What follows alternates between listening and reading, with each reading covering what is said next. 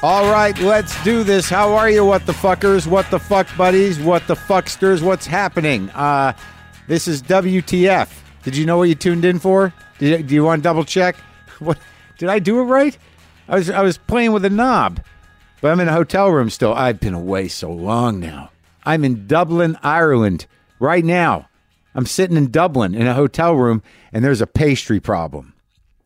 Yeah, I can't even... they're just over there. I'll explain to you in a minute. Anyways, Bruce McCulloch of the Kids in the Hall is on the show today, and he is, I think there's 5 of them, right? So this will be 4 out of the 5. All I'm missing is a McKinney. Bruce is here. It was great to talk to him. He sounds uniquely like himself. There's no doubt who I am talking to. He's been on the road with his one-man show, Tales of Bravery and Stupidity, and that's he's turning that into a book. And he's also, I guess, the executive producer and director of the upcoming sketch comedy show called Tall Boys. So on Sunday, what I did was, today's Thursday, I haven't talked to you since Monday, but I didn't tell you about Sunday. So Sunday was a big day. It was the day before I did Birmingham, England, which was a good show. It was an interesting show. So on Sunday, I went down to the Hayward Gallery, and that's down by South Bank Center where I did the show. This is in London. I was going to go see the Diane Arbus show. They have a Diane Arbus exhibit of early photographs of Diane Arbus. Some I've seen, most of them I hadn't. It was sort of before she found her style in a way. You could see it coming, but she was still using a 35 millimeter camera before she went with the... I think it's 2.5 by 2.5 square, maybe Hasselblad type of stuff for one of the other bigger cameras. And she did a lot of those shots that you know that are hers, that are signature hers. But this before was more of a Ouija, Versailles, Robert Frankish, I think, area photography. Though you could see it coming, but it was a little more, it was a little different. Still starting to kind of peel back the layers of people who are painfully authentic, slightly disturbing. But anyway, so I went to see that. But there was another show along with it that kind of blew my mind. And it was one of those moments where you realize just how isolated or insulated or just detached we are in America. Maybe not everybody. Maybe I'm just talking about me. Maybe I can't generalize and say it's the whole country. About the broader palette, the broader spectrum of other cultures, other problems, other issues that happen internationally that are similar to some of the issues we have, but different. And it was kind of blowing my mind. This Algerian, a French-Algerian artist, I believe, his name is Kader Attia. There was a lot of his work, several different rooms, different things. There was a room full of pictures of Algerian transgender prostitutes in Paris. There was another room that dealt primarily with kind of short documentary footage about people talking about lost limbs, both from war and from other reasons. And then there was another room that was like structural sculpture that was sort of like housing projects, stuff based on the grid of housing projects. And there was another room that had large shelves with primitive and some modern African masks with books, and some of these masks had disfigured faces on them, and then there were photographs of World War II soldiers whose faces were disfigured and then repaired. He's sort of obsessed with the idea of repair and what repair implies. It's all very deep and very complicated and provocative, but it got me into that space where I bought the book and I'm reading about it, and it's all about post-colonialism and about the struggle of self and what public housing and projects do to ethnic groups who are marginalized and expected to integrate. It was a lot. There was a lot of different rooms, a lot of different angles, and my brain was all blown out with the Arbus photographs, so I was pretty wide open. And then downstairs at the BFI, the British Film Institute, they were running, new prints of Clockwork Orange, so I went and saw that. So needless to say, I was blasted apart in a pretty dark way. And I don't think about post-colonialism. It was bad. But that's not a conversation that we really have in the States, or maybe it's not a conversation I have. It just made me realize in that moment that we sort of get, even if you're open-minded, it's amazing how narrow-minded you get in terms of what is sort of moving through your brain and how you see the world. And this just sort of kind of supported and kind of kind of blew out and opened up my own weird, floating sense of, how do I know what I know? What do I know that is real? What is truth? What is happening? Is it over? It was a dark day, and then I had dinner with Yorgos Lanthimos, who went to my show. You might have remembered I interviewed him. He's a director, Greek director, lives in London, and he directed The Favorite and some of those kind of provocative and troubling movies that I enjoyed. The Lobster, Killing of the Sacred Deer, Alps, Dogtooth. Yeah, he's obviously a very bright and very smart guy with a very, real vision, a slightly dark vision. So it was a full-on dark vision day, but me and Yorgos just had a nice chat about love, life, food, creativity. Ate at a nice place. Yep, desserts. That's where it started. Now that I'm thinking about it, I'm on a roll, man, with the food. There's pastries over there.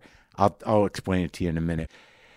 I think I'm trying to say that I'm having a pretty good time, and I'm filling my brain up, and I'm loading it up, and I'm blowing it out, and I'm integrating it into what I'm thinking about out loud on stage, and it's good. It's proactive.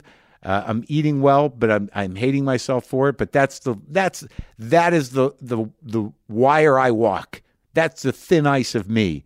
I'm out there without a net, eating things that can just completely drop the bottom out of my entire sense of self. But right, live a little. So the pastries. Maybe I should address that email. Mark.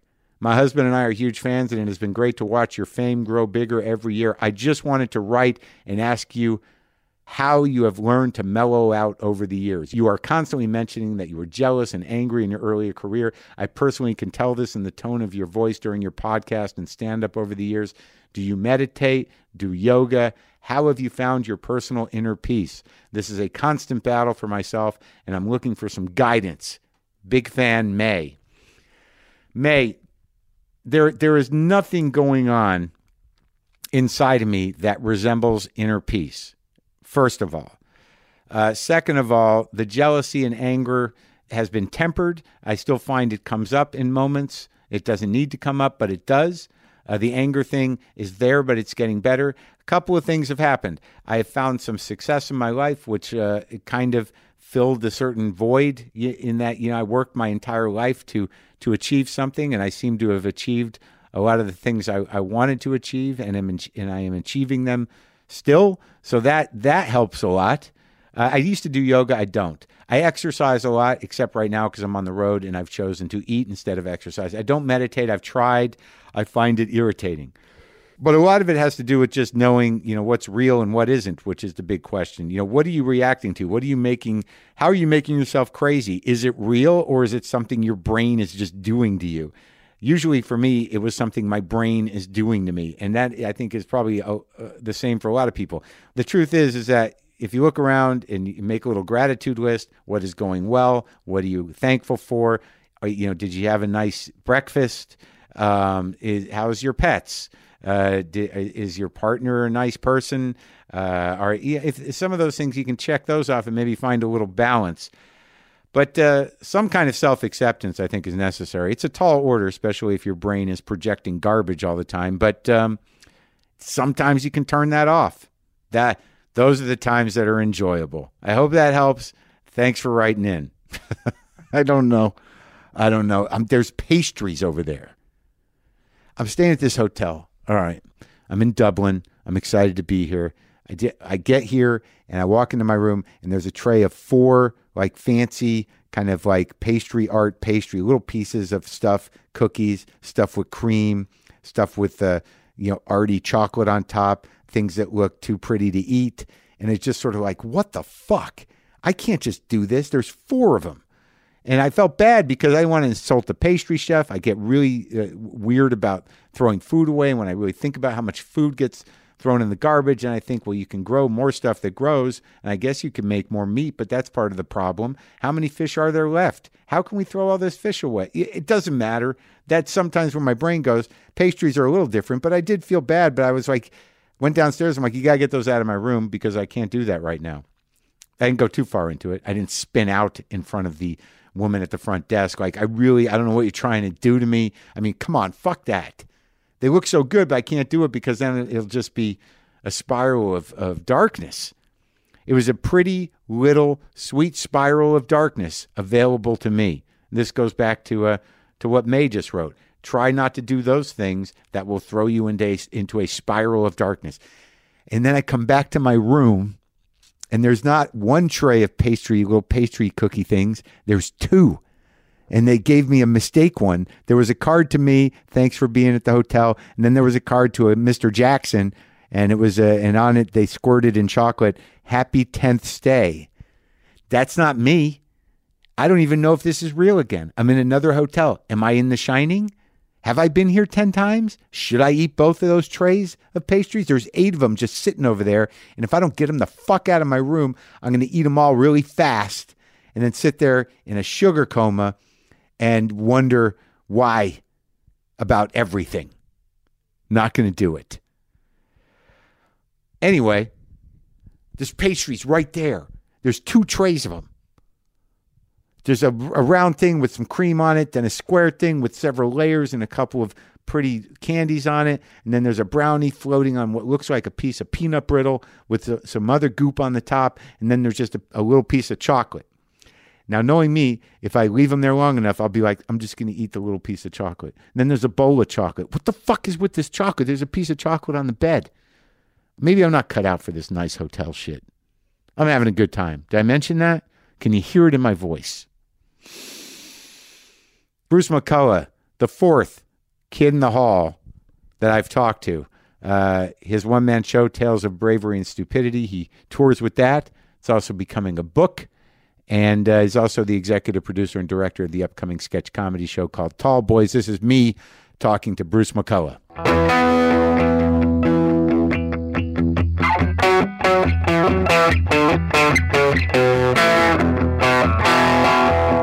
Are you trying to intimidate me with your expensive guitars? No, I mean, yeah, well, Yeah? no. The Gibson I got for free. Right. Yeah, so like I'm not trying to intimidate you. People just give you guitars, right? Well, I work it. Yeah. You know, I mean, I'm not a musician, so in order for me to get a free guitar from Gibson, I've got to really jump through some hoops. Yeah. I had to do some things. Right. Yeah. See, I still get caps. That's where I'm at. Caps? Yeah, like a toque. It says Project 10 or something on it. I'm not fucking and a wearing that. water bottle. Yeah. Get a water That bottle. stinks. So, where'd you drive? Did you just drive? Am I close to you? I mean, are we? I was in Laurel Canyon. Is that where you live? No, I actually live in Toronto, and I stayed late Oh, really? To come to this? to come see you That's nice. because you're an influencer. Is that, am I still? Yeah, and you have many platforms, which is a funny word. I think I have one primary platform, and it's podcasting. I can't. I'm trying to get off the platforms. Right. Are you? I'm just on Twitter. Yeah, but I can't take it anymore. Yeah, well, it's everyone went through a thing, I think, when he was first elected, where they were all so sad. But I think people are funny again now. Well, it's weird because that's what happened. He was elected. We're not mentioning names. Yeah. The monster came. Yeah. When the golem showed up. Yeah, everyone was like, it's over. But I kind of stuck to it. I stopped tweeting anything funny or clever. Right. Arguably ever. But I mean, when Trump took office, I was like, I'm out. And I Right. just never really went back. Yeah. Because then it just seemed like this. I don't know. Do you ever look at Twitter and just see just a lot of needy people? Like people we know, even. Yeah, all of us. All of us needy children who had bad childhoods. It's true, right? Yeah, there we are. Yeah. Yeah. Just every 10 minutes. Yeah. Like, oh, there he is again. Yeah, some too many. Yeah. And, of course, I have friends who, this is the good life. Really? Yeah. What do you mean? Like, oh, here's me in Paris. Oh, they do that? Yeah, a little bit of that. Is that Instagram more? I guess I'm not on Instagram. But they do it on Twitter? Yeah. Oh, really? So you've got some of those friends who are like, how you doing? It's like, shut up. Yeah. Yeah. I'm living my best life at Trader Joe's. They have Trader Joe's in Toronto? They do not. Oh, I think I remembered that. Yeah. Like, because once you get hooked to Trader Joe's, you go somewhere else. You're like, how do you not have it? Yeah, where's Trader Joe's? Yeah. And then you realize, like, it's not that great. Yeah. Is it? I don't know. It's like, and you're asking, it's like it's fentanyl or something. Yeah, right. Hey, man, where's Trader Well, Joe's? Trader Joe's. Yeah. You want that consistency. You want to be able to show up and go like, it's just like ours. Yeah. They have the same things. Yeah. Yeah. I want the $6 rosé. Yeah. So, all right. So you live in Toronto. I had been in LA for almost 20 years, and I just moved back. Oh, this sounds like a sad story. Yeah, it's a very sad story. No, I'd always sort of promised myself and my family that I'd be back by the time my daughter was in high school, which was this year. So She started high school this year? Yeah. But aren't you relieved that you have Canada? I am, yeah. And I think I feel sort of bad that I'm leaving the shit show. Yeah. Because there's so many sad people here. Yeah. And it's not a great time. And I it's thought you meant worse. the show you were directing, Schitt's Creek. Oh. I'm like, wow. Excellent you're segue. out. I'm out. Yeah, fuck that show. Yeah. No, the shit show is true. But you're sad a little bit? Well, no, I don't want people to think I've left because of Trump. Right. It was just time of the season, as we like to say. No, I mean, I think if you would have left because of Trump, you're on the other side of the arc here. You would have got out 2 years ago and said, fuck this. Yeah. But did you become a citizen here? How does that work? I have 2 passports in my expensive lapel of my jacket. What does it take? Because initially when he took office, I was very panicked that my people, them being the Jews, were going to be corralled up. And I was... No, the Jews are fine now. It's the darker skinned people. Yeah, well, that was my girlfriend's argument was like, I don't think you're first on the list. I'm like, I know, but we're on it. Yeah. We're 4 down probably. But that's insensitive. Yeah. But I did call an immigration lawyer in Canada. Yeah. I did a little research, Yeah. and it was her English was choppy, and she was French, and I didn't quite understand. It seemed like a big ordeal. Right. Was it a big ordeal? No, you just pay a guy. You just got to know a guy. Pay a guy. Really? To be a citizen here? Yeah. As a Canadian? Yeah, but I'd had H1s or whatever it was through my career. Yeah. Yeah. Well, I remember, I guess I was at Comedy Central. No, I mean, it was that sort of after the Kids in the Hall kind of already ran its course, but we ran them constantly. The early Comedy Central. Right. Like late 80s. Yeah. But you didn't grow up in Toronto. I grew up in Calgary. In a little, it was backwards then. You would be chased by a truck and called a fag if you were wearing bowling shoes or nurse's shoes, as I was. Is that what you were? Nurse's shoes guy? Yeah, nurse's shoes and 3 neckties and a piece of rope holding my pants up. You know, the usual stuff, Mark. Yeah, when you're 16. Yeah, you're 16 in the 80s. Yeah, exactly. That's exactly it. It's very specific. Yeah. Well, because I was looking through stuff about you, and you're a couple years older than me, but it is that weird time of. There's that window of how we all defined ourselves as individuals back then. That's very specific. Yeah. The sort of punk rocky, new wavy. Oh, without question. Bowling shirts, bowling shoes, work clothes, and not working. Yeah. And especially me, and Calgary, luckily I found about 6 friends who were into T-Rex or whatever I was into, but that was all I cared about. Really, T-Rex was the thing? Well, just all of it. No, I know, right? It went from Deep Purple to all the. Well, that's the thing that I started to notice about even the music comedy records you did and some of the other stuff was that we were the generation that kind of straddled that kind of early 70s rock and this other thing. Yeah. So we had it around us. It was so important. I remember I used to, when I did stand up, I'd come out to Lust for Life. Right. And I think I was so cool. Right. Come on. Yeah. Dun, dun, dun. Yeah. And then I'd bomb. Yeah. Right? Because the music thought it was going to be fun, and then I'd bomb. Oh, no. I do not like being brought out to music even now. Right. I'm like, why would you do that? Yeah. It's just like, Mark Maron, come on, it's like, now how is that not going to be let and it's down? never a song that has anything to do with you. Mm-mm. You know. It's some rap song I don't even know the name of. Yeah. But when you were a kid, though, because there was definitely a difference between rock guys and the art guys, right? And you landed firmly in the art camp, or you were half and half. I was all of that, and I was an angry young man. I fought a lot. I drank a lot. You were a fighter? Oh yeah, fought a lot. Really? I mostly would get beat up, but you'd go out and fight. So you'd booze it up and go beat up who? Yeah. Or the Cowboys would come get us. That's the thing. I didn't learn that until later in life about the Calgary Cowboys. Oh man, they would get you. Yeah. And we'd go out with a guy from Stelco Steel. He wouldn't even wash his face after a shift, and he'd say, "Who do you want me to take?" And we'd point Gord into some direction, and he'd take out about 3 guys, and then one little guy'd come and beat the fucking shit out of me. So that was just it. You drink and you go find cowboys to fight. Yeah. Well, no, they would find you because we were fags because we weren't wearing what they were wearing. Yeah. But I don't know if a lot of people understand that Calgary has this culture because it's oil, right? Yeah. And they just sort of copy Texas? How does it just recreate itself? Well, it is sort of like that. It is sort of like Dallas or one of those places where, and it's king. Yeah. The oil is king. Yeah. Yeah. Is it still? Yeah, but there's a great arts community there now that was sort of started around, that we were there, and some great theater and all kinds of stuff. So so you're growing up in Calgary, you and your 6 friends, and by 6 he means 2. 2, yeah. But a large one named Gord. Yeah.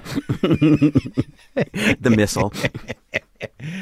And are you doing, how many siblings you got? I have an older sister. Is she all right? Yeah, she's okay. She's got a great spirit.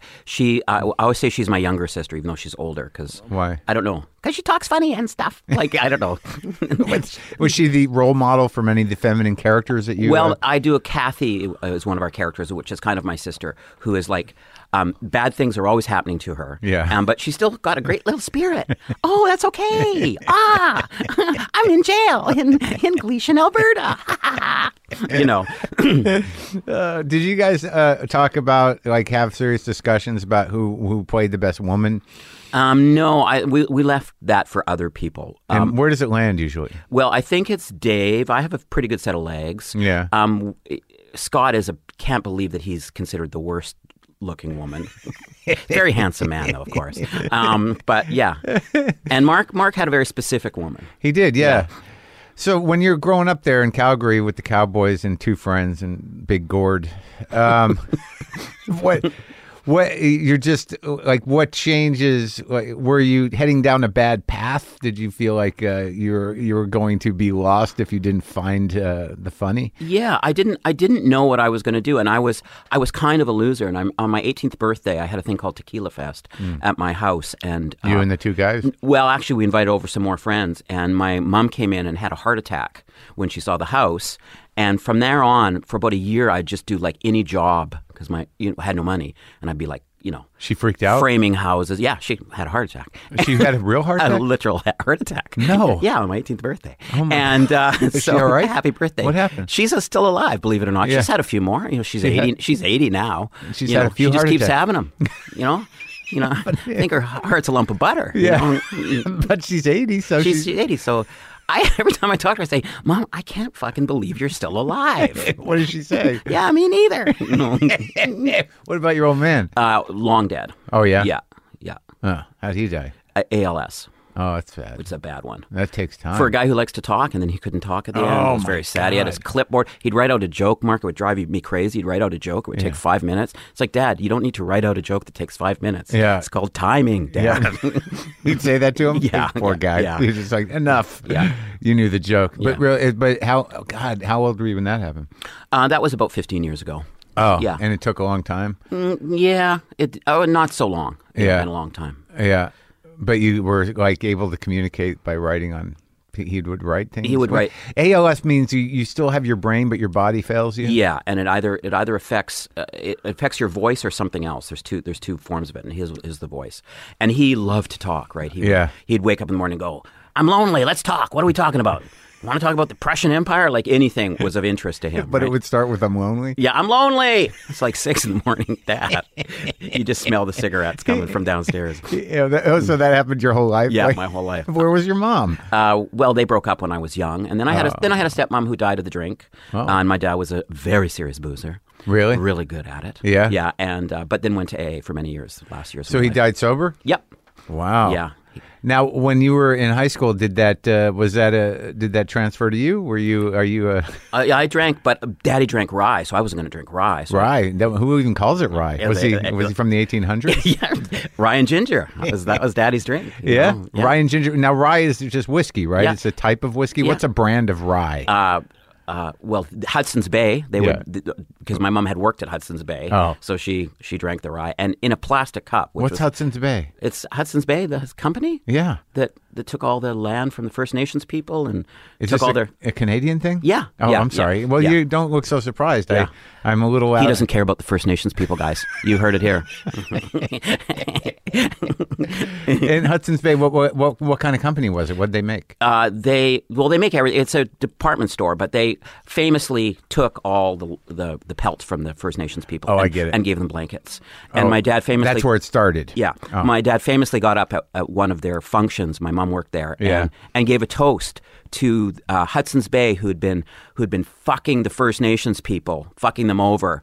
And everyone went, what is he doing? But that's the kind of thing you do. It was a protest message? Yes, of course. Yeah. It was a... he was a hipster, right? So that's where... Well, no, but that's where you got your sense of humor. Yeah, like a couple of drinks, he's just going to stick it to the man. Yeah, of course. Yeah, at his wife's function. We never stopped hearing about that one. And that was the end of them? No, they just kept going. Yeah? Yeah. Oh, that was the stepmom? Yeah. Those are the years of was rye. Was that the stepmom? Yeah, that was the stepmom. Oh, so they were both drinking the rye. Yeah. Oh, my God. Yeah. Did you live with them? For a while, and then I left. Yeah, it was pretty grim. Yeah? And they had a dog that would just, Binky, that would just attack you if you left the house. It was fucking crazy. Don't leave. Crazy Don't leave land. me with these people. You'd have to throw a ball, and then you go for it, and then you run out before you caught your pant leg. So that sounds pretty chaotic. And it was very chaotic. Yeah. And your mom didn't remarry? She had a bunch of suitors, lovers, things like that. But no. In and out of the house? Yeah. This is your new dad? Oh, no, maybe not. No dad. Just some guy. This guy's named like Villy and stuff like that. Villy. Where did you pick up a guy named Villy? I've never even heard that one. But you seem to. So I mean, I guess this is what built you. This is the shame that built you. Yeah, it's so funny when I see, like, I'm working with a young comedy troupe now, and they've had sort of nice lives, and it's like, how do you do it? How are you funny? Like, for us, obviously, the kids in the hall, it's all dysfunction. Well, I don't like. I find myself asking that too. Like, is it what? Like, there was a point where I think we all sort of celebrated the fact that we had gone through some shit. Yeah. And it was cultural, and it was, the time was right for it. I mean, there was like new things happening or whatever, but it seemed like I think I look back at my life and I'm like, yeah, I've had many lives, and we went through some shit, and it sort of defined me. Yeah. And then when I see these younger people, they're sort of well adjusted. They seem to function. They have a plan, right? That kind of stuff. Yep. And they're good. And I'm like, yeah, maybe we didn't need it. I mean, maybe like romanticizing that stuff was just bullshit. No, it is bullshit. And I think it's like there's so much kindness in a lot of young people. I don't know what to do with that. I don't believe it at first. Right. I don't believe it at first, but it's actually real. I know. I know. There's real sincere kind of like, they're well adjusted. Yeah. And we're old white fuckers. We have to realize the world has actually changed. No, I think that's true. Yeah. It has changed, but does that diminish us entirely, or can we still somehow like secretly be proud of our fuck upness? Oh, without question. I mean, we've been grandfathered in, right? We're like, I think now, like anybody who's, my age, I won't say our age because I'm a little bit older than you. 57, I'm 55. Yeah. We're like the Blues now. Like we're just still out there, man. Like that's how I feel, right? I'm B.B. King on a Tuesday night. I remember I saw Mavis Staples a few years ago, and one of the greatest singers in the world. Yeah, absolutely. And then she gave one of the greatest shows, and then she said, "Yeah, and there's CDs for sale out front." Yeah. It's like, yeah, you're 75 and you're still doing it. Go Mavis, go. Yeah, there's the go Mavis, go part of that, but as somebody who sees it, there's two ways to look at that. Like, why does she have to do that still? Right. But it's what she does. Yeah. I always wonder that about certain people. It's like, do you need to do this? It's like Bob Dylan is probably out there singing at a state fair right now, and there's part of me that's sort of like, well, he can't need to do it. Well, I know. It's like my friend Jeff Garland, who, doing stand-up. It's like Jeff, dropping those names. Yeah, there you go. Yeah. Hey, Jeffy. Walks in, he's doing stand-up at 11 at night. You got 2 shows on the air. What do you need to do stand-up at 11 at night for? Not only does he need to do it, but he's very proud of the fact that he doesn't write any stand-up and never prepares to do stand-up, and then gets up there and kind of like rambles through something. Yeah, it's the ramble act. Yeah, he's like, I don't prepare for any of it. He's like very proud of that. Yeah. And there are nights where I watch him and I'm like, maybe you should, maybe you write something down. He's gonna get mad at me for saying that. Repetition is beautiful. So okay, so there you are. You can't go home. No, you can never go home. You're growing up, and there's just there's rye, rye and ginger in one house, and Villies in the other house. And maybe a new guy. Yeah. Well, so your mom worked at Hudson Bay. What did the dad do? He was a salesman. He was a traveling salesman. For real? When that existed, and then he sold furniture. But So he had a couple of trunks of stuff that he'd throw in the trunk and... Yeah, he actually had sample cases, like old school. That's why I... What, anything? He was just a... he sold like greeting cards and different kinds of animal products, like to help clean things and stuff. It was pretty National Chem Search he worked for. It was pretty sad stuff. But because he was a boozer, he would go on the road, work 2 days, and then get lost for 3. You know, and that's what I think all those guys, all these traveling salesmen, were boozers, right? Well, yeah, it's like it's also like comics, you know. How like do you not drink? Well, but stand-up comics, you go out, you're in a different town from Wednesday to Sunday, and a lot of those guys, like I don't know about traveling salesmen, we're definitely, you know, running from tax payments, alimony payments, families, children. Like it was their own space. So you just kind of hole up in a hotel room and go at it. But also you have 23 hours in a day. I know. You know, so what else are you going to do? That's right. Yeah. Well, you might as well drink for 4 and then sleep for 12 and then go out. And then watch the first 48 on A&E because it's the only thing on. So really he'd go on benders. Yeah. Oh, man. Yeah. But you got along with him the whole time? Well, he was a violent man. He was fun though. Like he was all things. It could be like he'd slap you for doing something wrong, or he'd say, "Hey, let's order Chinese food." You know, it could be anything. Those are the two options. Yeah, pretty much. Chinese food or a slap. Those are the two tones. Yeah, you get popped or like, come on. Yeah. What are we gonna do tonight? Let's talk about jazz. Yeah. So did he beat you up a lot? I don't know if he would say beat me up. He would slap me, right? Or he would slap my sister. You know, it was a very, very chaotic. But in light of that, I find that people who have that kind of upbringing where you just never know what you're walking into or what's going to happen, you know, you go two directions. You either become that or you become these sort of like controlled, kind of like, you know, like, oh, let's just try to make it as safe as possible for everybody. Yeah, I don't know if I'm that. No, I don't think so. I oddly, I don't know. I don't feel like I wear that. No, I don't feel that way. But you seem like, you seem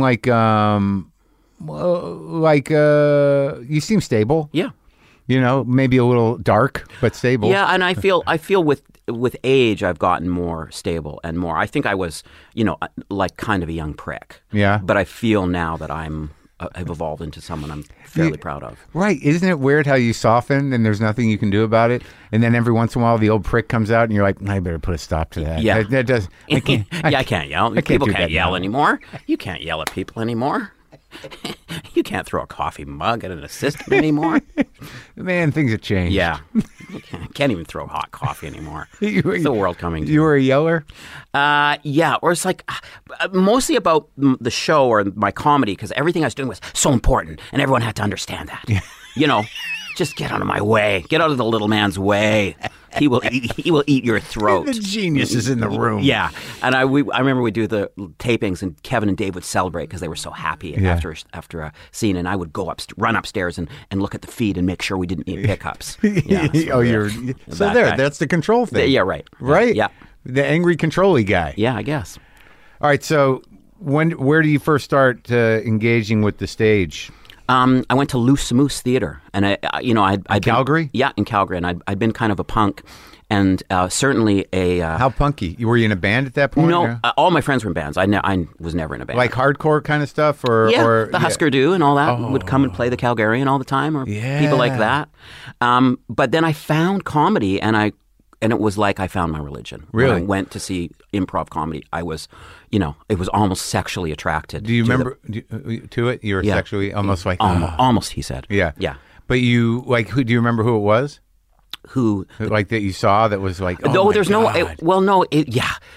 The Totino brothers. Oh, great. Yeah, sure, and they were sure. fantastic. Yeah. They were like rock stars. Really? And then you'd see them in a restaurant after. It's like, wow, they eat in the same restaurants as us. Really? That's their name? It was, Frank and Tony Totino. They were improv guys? Yeah, and they're still doing it. And, really? Yeah, and it was amazing. They were like, I couldn't believe how cool that whole thing was.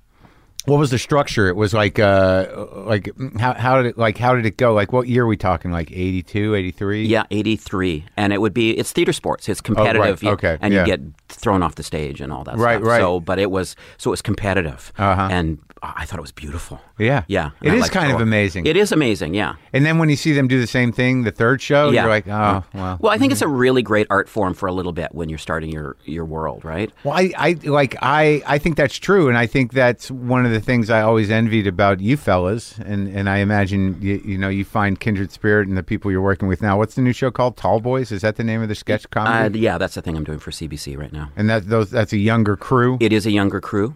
And they're excellent. And you're the executive producer? And director, yeah. And they come to you like a father figure and say, like, we can't resolve this sketch. Can you help us? And you say, make that voice funnier. Yeah, just get a better ending. That's what we call an idea for an idea. Yeah. Just make it funnier. Yeah. But what I was saying was that there's something about improv where you going into it, if that's your thing, you're gonna be working with other people, and there's at least that there has to be some basic respect to for other folks and working in an ensemble. Whereas when you're a stand-up, you're like, I don't need anybody. Yeah, I'm going out there alone. They're different. They're different. And they really are, and they're not as. I mean, now we're all as kind, but I don't think when you're young you're as kind as improvisers are. No, because you just you just build your own little wall, and you got your own little world, and you condescend to everybody in a way. Oh yeah, and it's like, look out, old man, watch what I'm going to do. Yeah, I can bomb. Oh, bombing, yeah.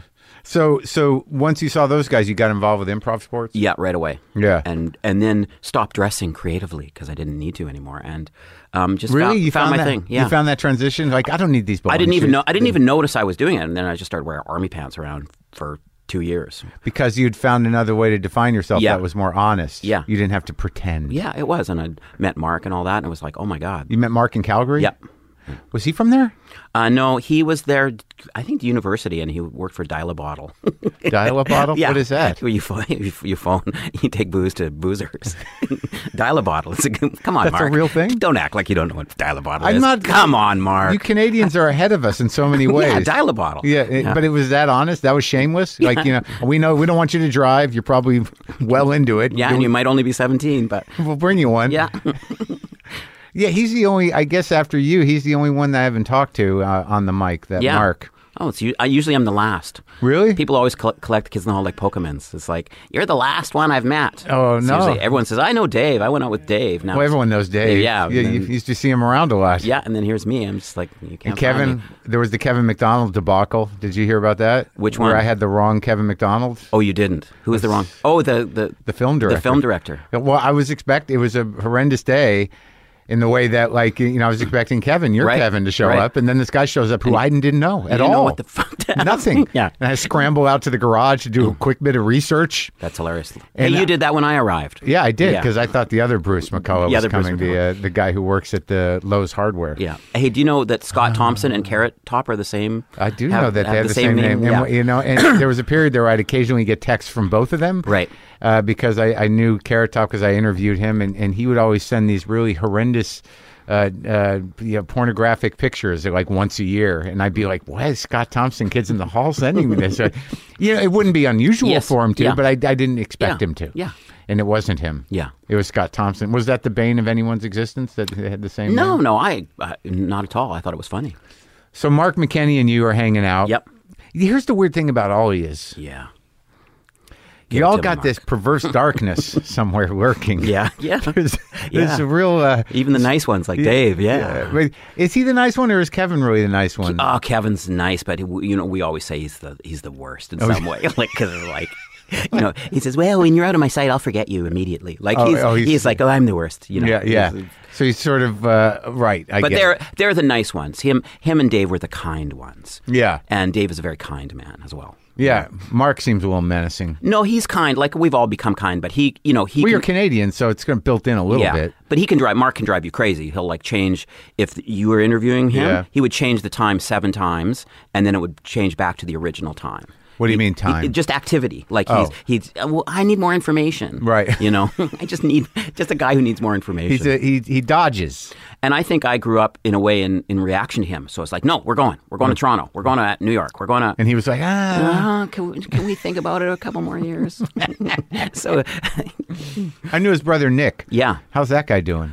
He's pretty good. He was gonna do a documentary on Kids in the Hall. Hey Nick, where's our documentary? Well, Paul Myers just wrote a book on you, right? Yeah, he did. And did you like the book? I did not read it. Because that's the way I am, right? That's how I'm weird that way. Did he talk to you? Oh, yeah. And very thorough, very good guy. He's a friend of ours. Yeah, he's a good guy. And he's a very good guy. People seem to quite like the book, and they like it for the things you've probably been talking to me about, which is that it has some relationship to, like, our weird like how we were formed, which I'm always interested in. Well, you're in good company. I mean, he's written a couple books, but it's like you and Todd Rundgren. Yeah. Yeah. And I barely understand Todd Rundgren. No, him and Zappa, they're just and Hawkwind, they're all in just this weird world. They are, man. Hawkwind, I didn't come to Hawkwind. I didn't even know Hawkwind existed till like 8 years ago. Wow. Where were you? And you should have called me up. I would have told you. Yeah, Hawkwind exists. Okay, how'd you get this number? Yeah, there's 90 records. Yeah. Here's the one you should start with. Yeah, start with the 13th. Yeah, here's the 2 with Lemmy on them. Yeah. Go there and see how it spreads out. But they're one of those bands where it's like, now they're still going and there's like, what, 1 member left and that kind of thing? Yeah, I think he's the original roadie. Right. It's just the only original member is the sort of the name on the bass drum. Right. Yeah. So you and Mark you're there in Calgary. Yep. But he was sort of punky too, or was he an oddball then? He was more an oddball, I think. Tall. I don't really know what he was into, like weird sweaters. He was like a theater guy, right? And we were always like, oh, Mark's taking acting classes. He's not going to be funny anymore. But he just got funnier. He did. Yeah. He's like, he works primarily as an actor. Yeah. That's like he's what on he Superstore does. now. Yeah. Yeah. Yeah.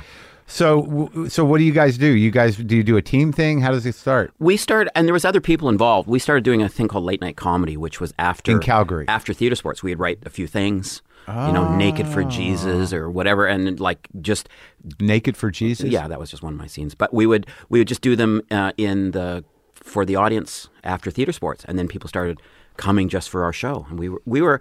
It was odd that it happened to us. We were successful very quickly. The two of you.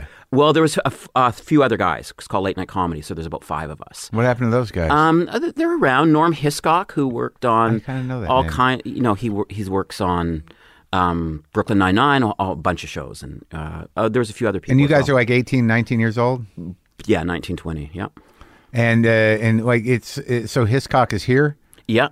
And the other guys, you don't know. No, they're around. Frank Van Keeken's working in Canada, and Gary Campbell works in Canada. And it's weird, Canada. Like if you just hang out, and you stay relatively funny, you get a job. Yeah, well, for a while. Yeah, for a while. I was in CBC. I said, "Well, I'm back. What are you going to do with me? You got to do something." I was a kid in the hall. Yeah, I'm a legend. Yeah. So when do you hit the wall in Calgary where you realize like it's not going to happen here? Well, it did happen there. We were selling out. And I said, oh, it's time to go to Toronto. Yeah. Yeah. Toronto was the goal. Yeah, well, I wanted to go there because the Damned played there as well, but it was like, no, we have to go to Toronto. But never, it's funny because that's a reality. And when you're Canadian, you don't think like we got to go to Hollywood. You got to go to Toronto. No, never even crossed my mind. Right. Yeah. No, you just got to go to Toronto because it was the coolest city. My older friends were out there already. So you and Mark, I picture you load up a car. I actually went out first, and he told me to find him an apartment with a fireplace that cost $200 a month. That's how Mark McKinney can drive you crazy. Did you do it? No, I couldn't find him one. Yeah, I got a friend coming. He needs an apartment with a fireplace for $200 a month. What is this, Europe?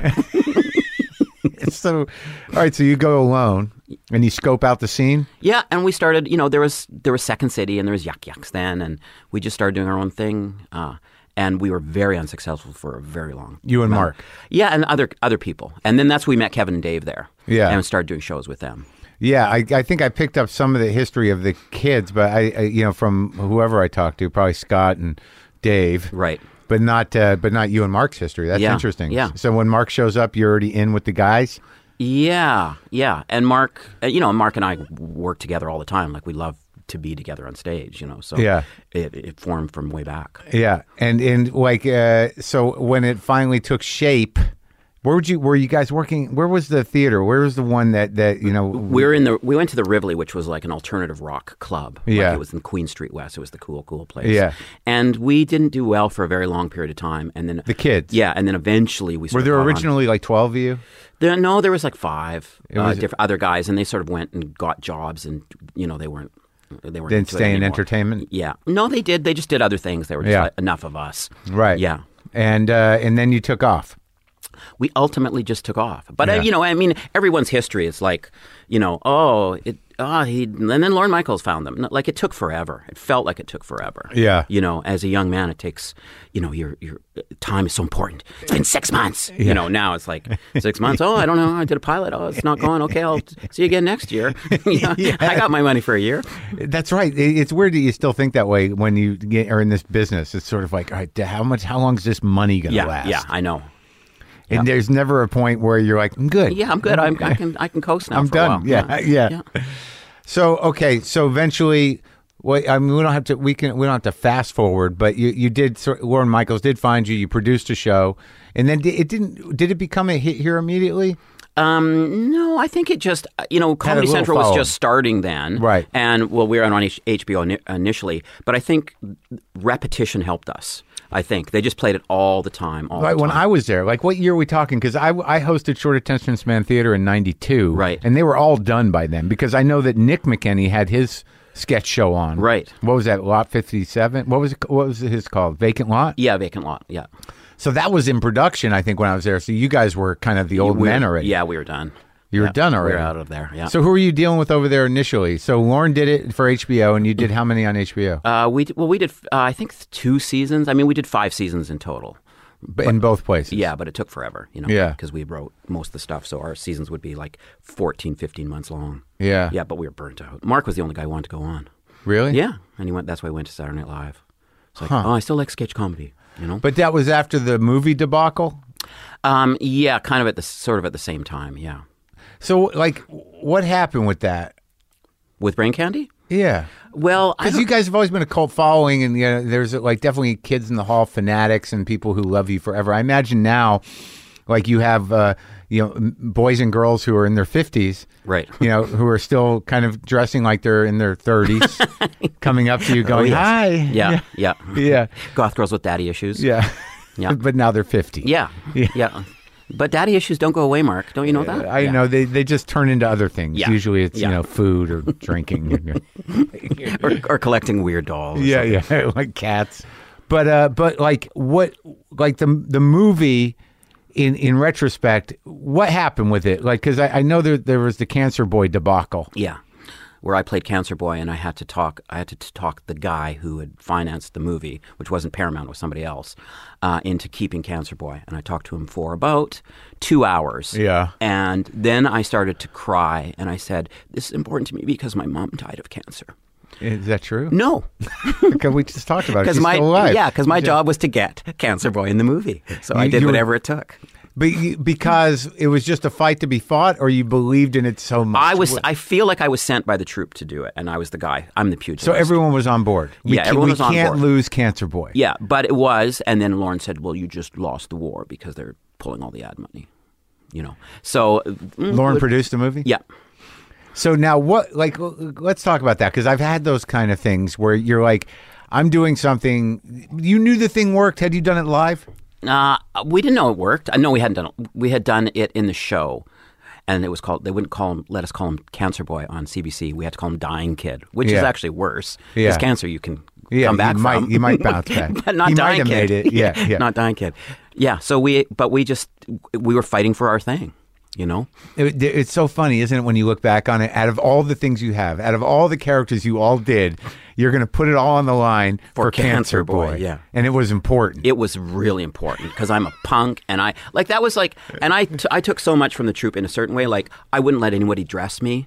So we weren't on the cover of GQ because I wouldn't wear a suit that wasn't one that I brought from a thrift shop. I understand that. And it was like I had to be that way, and it was like, Wow, you were in a lot of fun. I had very strict punk rules, right? Yeah. So Authentic. Yeah, and I was, if I really knew myself, I could have probably just worn a suit and been on GQ to let the other guys feel, wanted to do it. Did they all get dressed? Did they all let them get dressed? No, it was, you can't do it if you're all not doing it. Oh, really? Yeah, Bruce isn't wearing a suit. So we all got to wear our own clothes, or we're not going to? No, there's no GQ cover.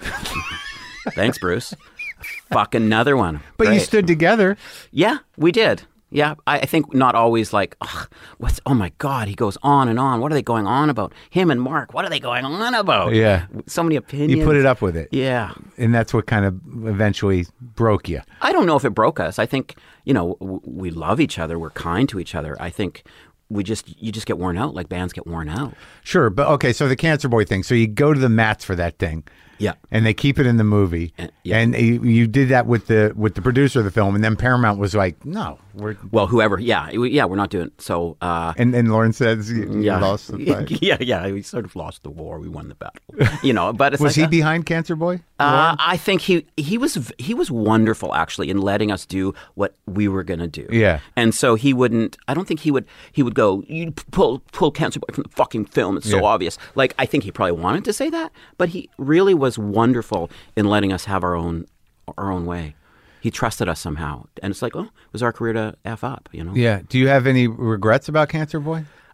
Not really. Yeah. I'd want both things. I wish, and I honestly don't think the film would have been much more successful even if we had more ad money. It's such a weird little piece. Yeah. And it was more fraught with what we were going through. So it was a very kind of a sad movie in some ways. Yeah. And I think that's what it felt like. It wasn't. You couldn't hide the sadness. No, I think there's too much. You were able to, for your entire career is kind of like, what's the word that I want? Alchemically take darkness and make it into flowers. Yeah. And now the darkness was pervasive. No, it was weeds now. Yeah. I remember saying to Kevin, even if this film makes $200 million, it won't be worth it. As we had a call sheet that said all calls add 7 hours. It's like, I've never seen a call sheet like that. Really? Because it was just like crazy. You couldn't, really? Yeah. You couldn't land on something? Well, no. We were just in so many characters, and they were scrubbing your face in the middle of the night, and you had to go from Alice to Grievo, and you're just exhausted. We were exhausted. And, okay, so after that, you all kind of were like, there was no volatility there was no bad blood. No, I think we were tired of each other, and then when we finally came back in 2000 we did some live shows. Yeah. And it was like, I guess we'll do them. Yeah. And it was sort of begrudging. Yeah. And then it was like, wow, people, and we sold well and fast. Yeah. And people are happy to see you again. And it's actually more interesting because like now we don't sell like that, and it's like we got to try to sell tickets. Milwaukee's soft, and it's better. It brings you closer. You right? mean now? Yeah. The last. When was the last time you did it? I think 3 years ago. Uh-huh. Yeah. But it was sort of a big deal still, wasn't it? Yeah. We still fill a hall, but yeah. They're not like. Before it was like, oh my, how many shows can we add? We're doing 5 in Vancouver. Like, well, that's the thing about the blues guy thing. Yeah, is that like if the people that were your fans from when they were kids, they're all in their 40s now, probably at least. Yeah, right. So they're like, I can't get out to see the guys. Yeah, I got a life. Yeah, I can't get a sitter. I can't get off my couch. Whatever the fuck it is. It's different when they're grown ups. Yeah. And sometimes they come, sometimes they don't. Yeah. Like, I remember I loved Lou Reed. Sometimes I'd go see him, sometimes I wouldn't, Yeah, did you see Lou a few times? Yeah, a few times. And Iggy, I dined Oh, man, I saw Iggy once in Florida just on a fluke. I think he had just moved down there, and I was visiting my mother, and he was playing some club that only had seated 200 people. And they announced it. I don't even know how we heard about it. Right. I'm like, we got to fucking go. It was great. Well, I remember in Toronto, or in Calgary, I saw him, and his band left on him. And in the end, so he just did like an encore. The drummer came back, and he was just like playing drums and doing an encore. It was like crazy, but it was so wild. Was he climbing the walls? He was doing all that stuff, yeah. He's something else. Yeah. I talked to him in the old garage. Right. Yeah, we came out on the deck, and we were about to go in the garage, and he was like, I just need to... And he's stretching, and the shirt comes off. Right. And I sat with him across from him with the shirt off. Why the shirt? Did you ask him why the shirt off? Do you really need to ask him? I mean, you think you're going to get... No. I don't know. It's just Iggy. Like, I think it has something... It might have had something to do Well, it's weird because he's got to occupy Iggy Pop and Jim Osterberg. And Right. Jim Osterberg, Henry Rollins makes a distinction. Right. That, you're either talking to Iggy or you're talking to Jim. Right. And I think that maybe he wanted to start as Iggy, but I got Jim eventually, Right. which was good. Good. Because Jim's a very smart man. Right. And a Well, that's good to survivor. know. He meant so much to me as a young man. I was listening. Oh, you never listened to him talk? No, I don't think I have, really. He's very intelligent, and Right. his memory is like a steel drum, dude. I mean, Right. you make these assumptions about certain people that you respect, certainly musicians. Like, when Keith Richards wrote that book, I was like, what the fuck? Oh no, I couldn't believe it. And also, well, I'm a bit obsessed with the Stones as well, and I've read lots of books about Love the Stones. Beggar's Banquet or whatever. It's like yeah. he's fastidious. Yeah. We all think he's just out there blasted playing his guitar. No, he works so hard on this stuff. And he's like very intellectual, and it was opened up. It was like such a lesson in misjudgment. I know, without question, I felt. The same But then way. when you really think back on it, or you even think about it as a grown up, it's like, of course he's fucking smart. How the hell can you stay the Stones for as long as they have? Right. Keep generating, keep getting your shit together. Like, there's no number of people that can just wheel those guys out. They're not that kind of band. They Right. got to be sharp as fuck. And they have to come together in a way too, which is I really respect about him. When they tour and stuff, it's like he's not going out to like be the Beach Boys and like who's playing the hits. They have to come together as a unit. Oh yeah, and if you go see him, especially at the beginning of a tour, which I did last time. I've only seen him like twice in my life, but I went to see the last tour, like the first show, and it took him a couple songs, Right. To sort Right. of like, oh, they're gonna line up, and they do, Right. they did. They're really playing. Yeah, it's pretty wonderful. So how do we get here? I remember yeah. touring, like as we get older. I like this whole Yeah, I idea had of compared myself to the Rolling Stones. No, I had not. No. Kids in the Hall were the Pixies. We've always say that. I just listened to Doolittle the other day, Right. all the way through. Yeah. What a great band. What a great band. Did you know them? I didn't. I wish I'd met them. I'm sure Dave has. Yeah. He's met everybody. Oh yeah. Well, he's out in the world. Yeah, he's out in the world. I'm not. Yeah, having a few cocktails. Not anymore. It's done. Yeah. How long? A few years. Wow. Yeah. Good for him. Yeah, he's looking great. He's doing great. Does he feel better? He must feel better. Probably in worse. Yeah. I haven't seen him in a while. I should check in with Yeah, him. get Dave in here. But you were friends with Gord Downey too, Very right? good friends, yeah. Did I say his last name right? Downey. Yeah. Downey. Yeah. Well, sorry for your loss. Well, thank you. And and I'm sad that because there was a little bit of momentum trying to get me to talk to him, but I didn't know the work that much, and I would have felt like I would have done a disservice. He was such an amazing guy. Yeah. And, I don't know if you know, he did so much work with the First Nations people at the end of his life. But when I saw their last tour, it was the greatest thing I'd ever seen in my life. I wish I grew up with it. I wish I knew the music better. I actually, in a one-man show I'm doing now, I actually do something which I don't normally do. I share, because we were very good friends, I share a bunch of our late-night emails that we send back and forth that are both very savage, very funny. When they go on tour, I say, oh, this is clearly a ploy to make money. But I misspelt it. Yeah. It was plow to make money. It's like, great, he's got fucking brain cancer and he's got to figure out my non sequitur. So it's really wonderful for the audience that they, When did they start? They started about when we did. So they were, we're very parallel to them in many ways, and they were gigantic, Yeah. gigantic. And I was actually at Atlantic Records at the same time as them. They by mistake sent me their contract. Oh, is that true? Yeah, but I didn't look at it. It's like the Kevin McDonald problem that I had. Yeah, you just got there. Why? Just because it was on the Canadian set? Yeah, I guess it was. Yeah. But how because I guess I didn't really it turns out when I really sit down and think about it, I'm a lot more out of touch than I think I am. But they were definitely probably bigger in Canada, right? Oh, without question. They play Maple Leaf Gardens 3 nights. How big is that place? 18,000. Jeez. Yeah, they play any place. Oh man, it's so sad. Yeah. How old was he? He was 56, maybe. Oh my God. Yeah, and such a good guy. Yep. And that's interesting in the show. So you because I've noticed that a bit lately with people of our generation, right? The bluesmen. Yep. Like Adam Sandler, and even I watched Springsteen's one-man show. Yep. He's a little older, but they're definitely taking time to do tributes in a way. Yeah. Sandler talked about Farley, right, and Springsteen talked about Clarence Clemens. But it's definitely a piece of the show, where you kind of honor a lost friend. Yeah. And what is the new one-man show? It's just called Tales of Bravery and Stupidity. It's just the weird shit I've done in my life. Yeah. Which is probably sometimes to get material.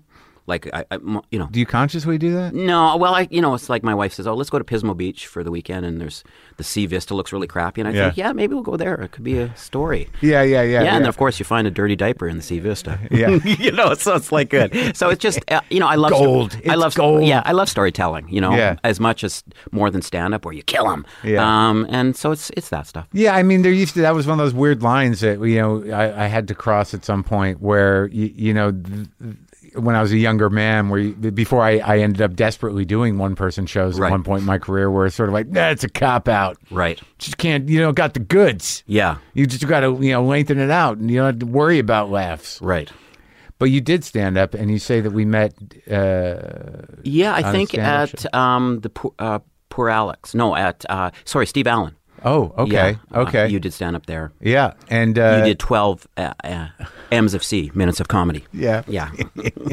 And you didn't like stand up, or you? I like stand up, and I still do it. You do? I'm going to do it next week at Kevin's show, Toronto. But Kevin McDonald. Yeah, I like stand up, but it's sometimes nice to be in a theater. And people there just to see you. Yeah. I remember I did without the pressure. I did the improv with Janine a few years ago. Yeah. And I thought, I've worked my whole life to go to have people come see me who know me, and here I am at the improv, and there's like a 50-year-old woman celebrating her birthday, drunk at the table. It's like, maybe not. Yeah.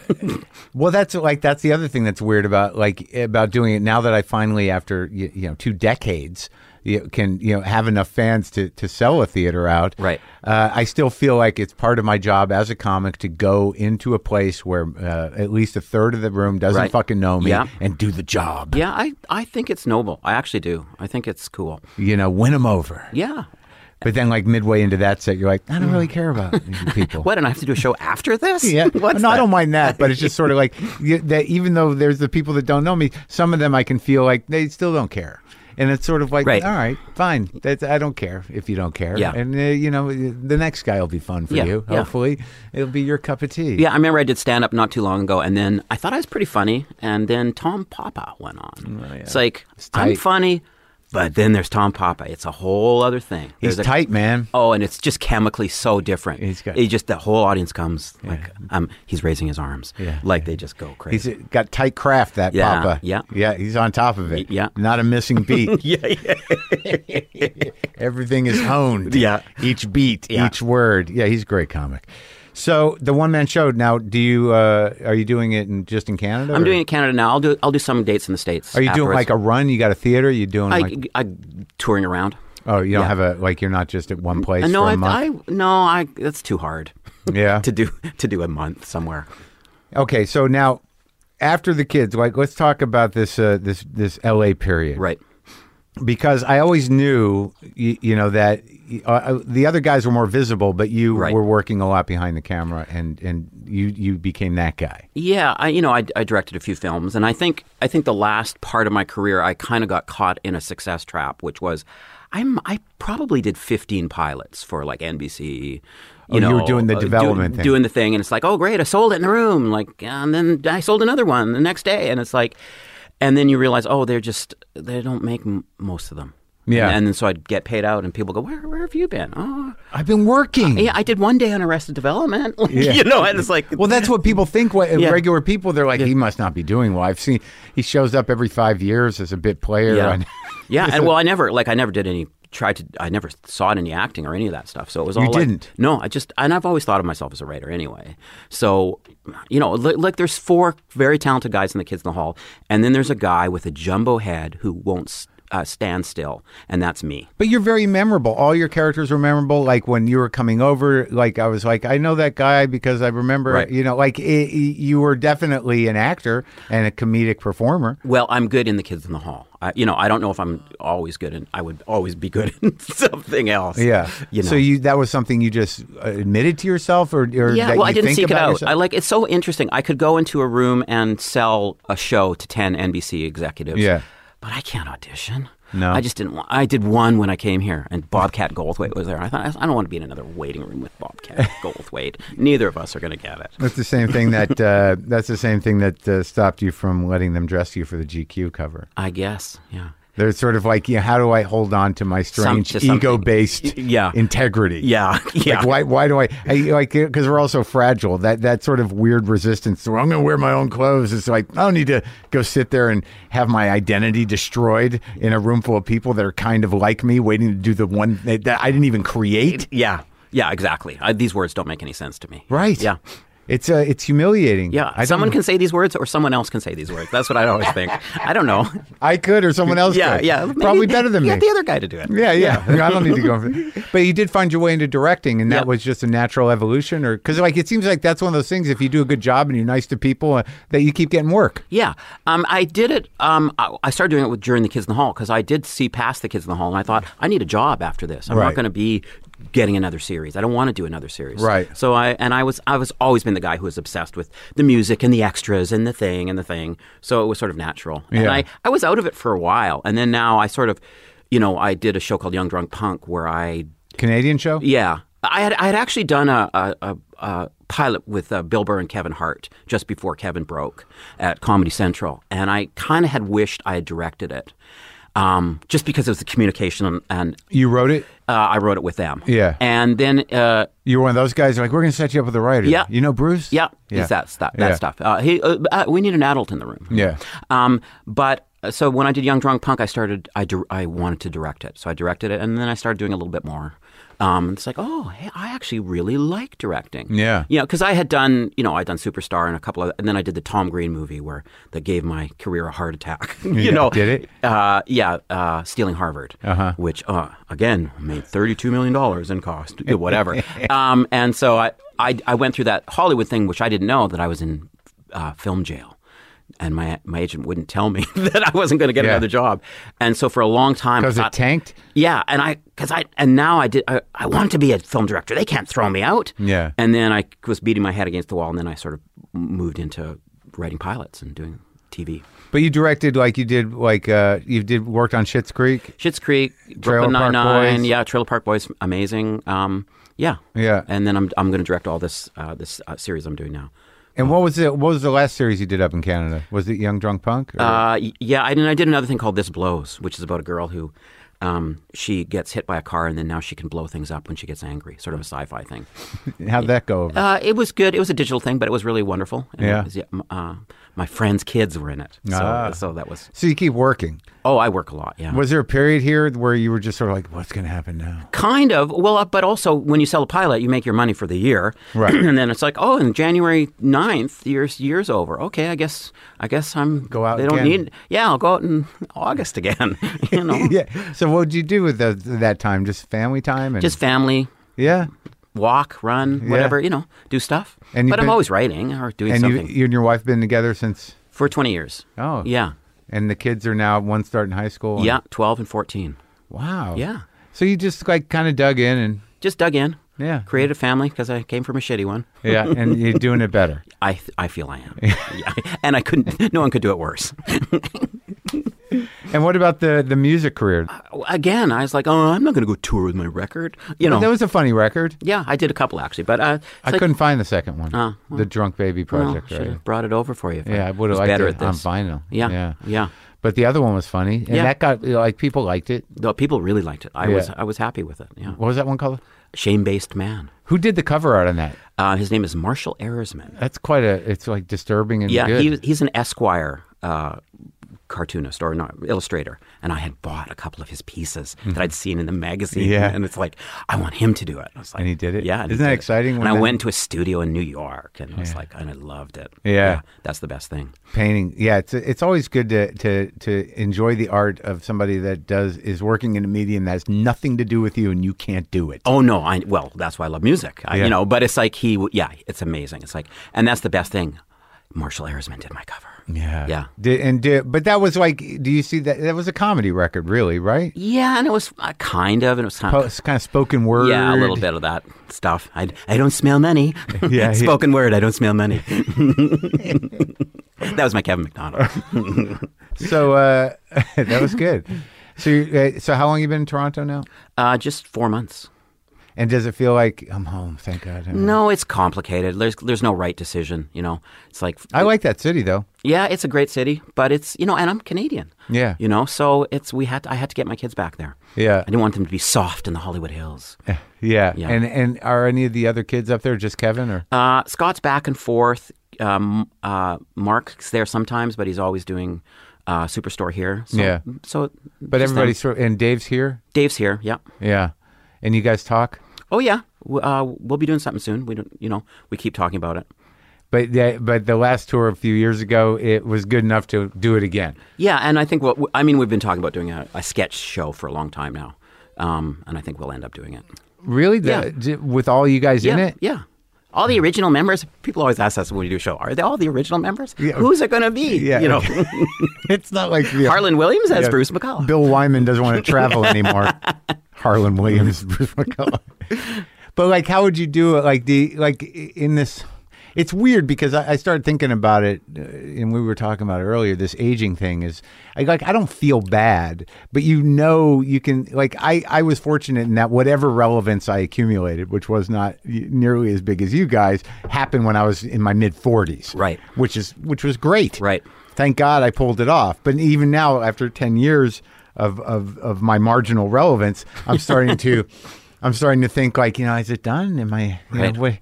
Where does it go? When do you know it's time to stop? If you can. Well, you have to keep going. Yeah, you just do. We learned. Yeah. Yeah. Now, when in thinking about approaching another Kids in the Hall project, you would call it the Kids in the Hall again? Yeah.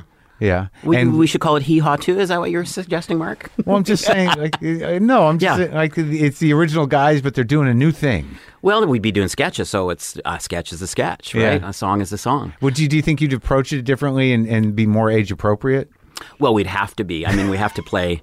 We don't play debutantes anymore. We play old billowy ladies. Yeah. Okay. I know when we did Death Comes to Town, our miniseries that we had done. It's like I remember looking at the footage, going, "Oh, we really are older. We really are really older, right?" Yeah, I have that moment in the mirror some days. Yeah. Some days because you see yourself all the time, and you're like, "There I am," and then one day you're like, "Oh, it's happening." Yeah, I remember once I'd written all night, and I looked at my face, and I said, "Oh, there's my 50-year-old face." Yeah, right. Yeah, and I was in my early 40s, I think. Yeah, there's my 50-year-old face. That's how it's going to be. Yeah. Well, I thought this went well. Do you? I thought it was wonderful, and I didn't want to tell you what a fan I am of this podcast because you would have not interviewed me. That's not true. Yeah. Okay. The only thing that happens sometimes when people are fans is that they produce the show in their head, right. and they're like, "Oh, this is where you can ask me about my dad." Right. Oh, okay, so this is the part where you go, "Who are your guys?" And I didn't have to do that with you. Well, good. Who are your guys though? What do you mean? I mean, the people that inspired you the most outside of the brothers. I don't know. We talked about it musically. Really. The Dam. It's just all more musically. Yeah. Yeah, in Iggy, The Dam. Yeah, all those Tragically people. Hip. Yep. And but who was the one that blew your mind the first time? Was it T-Rex? Well, I still remember when they put on "God Saves the Queen" and I still remember that feeling in the back of my neck, like ecstasy was coming for me. I'll never forget that. How that felt. That was it. What the fuck is this? Yeah. I want to crawl inside it. Yeah. Yeah. And you stayed there. Yeah. And now we're old and we made it through. Yeah. Nice talking to you, man. Yeah. Nice talking to you, sir.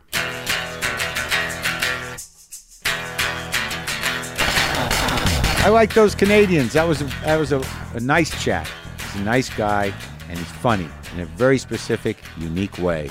Bruce McCulloch, Tales of Bravery and Stupidity is his one-person show, soon to be a book. And watch out for Tall Boys, which is a sketch comedy show that he produced and directed. There's pastries right there. Right, like 8 of them. But 2 of them are just chocolates. They're just little chocolates. Yeah, maybe I'll... Boomer lives!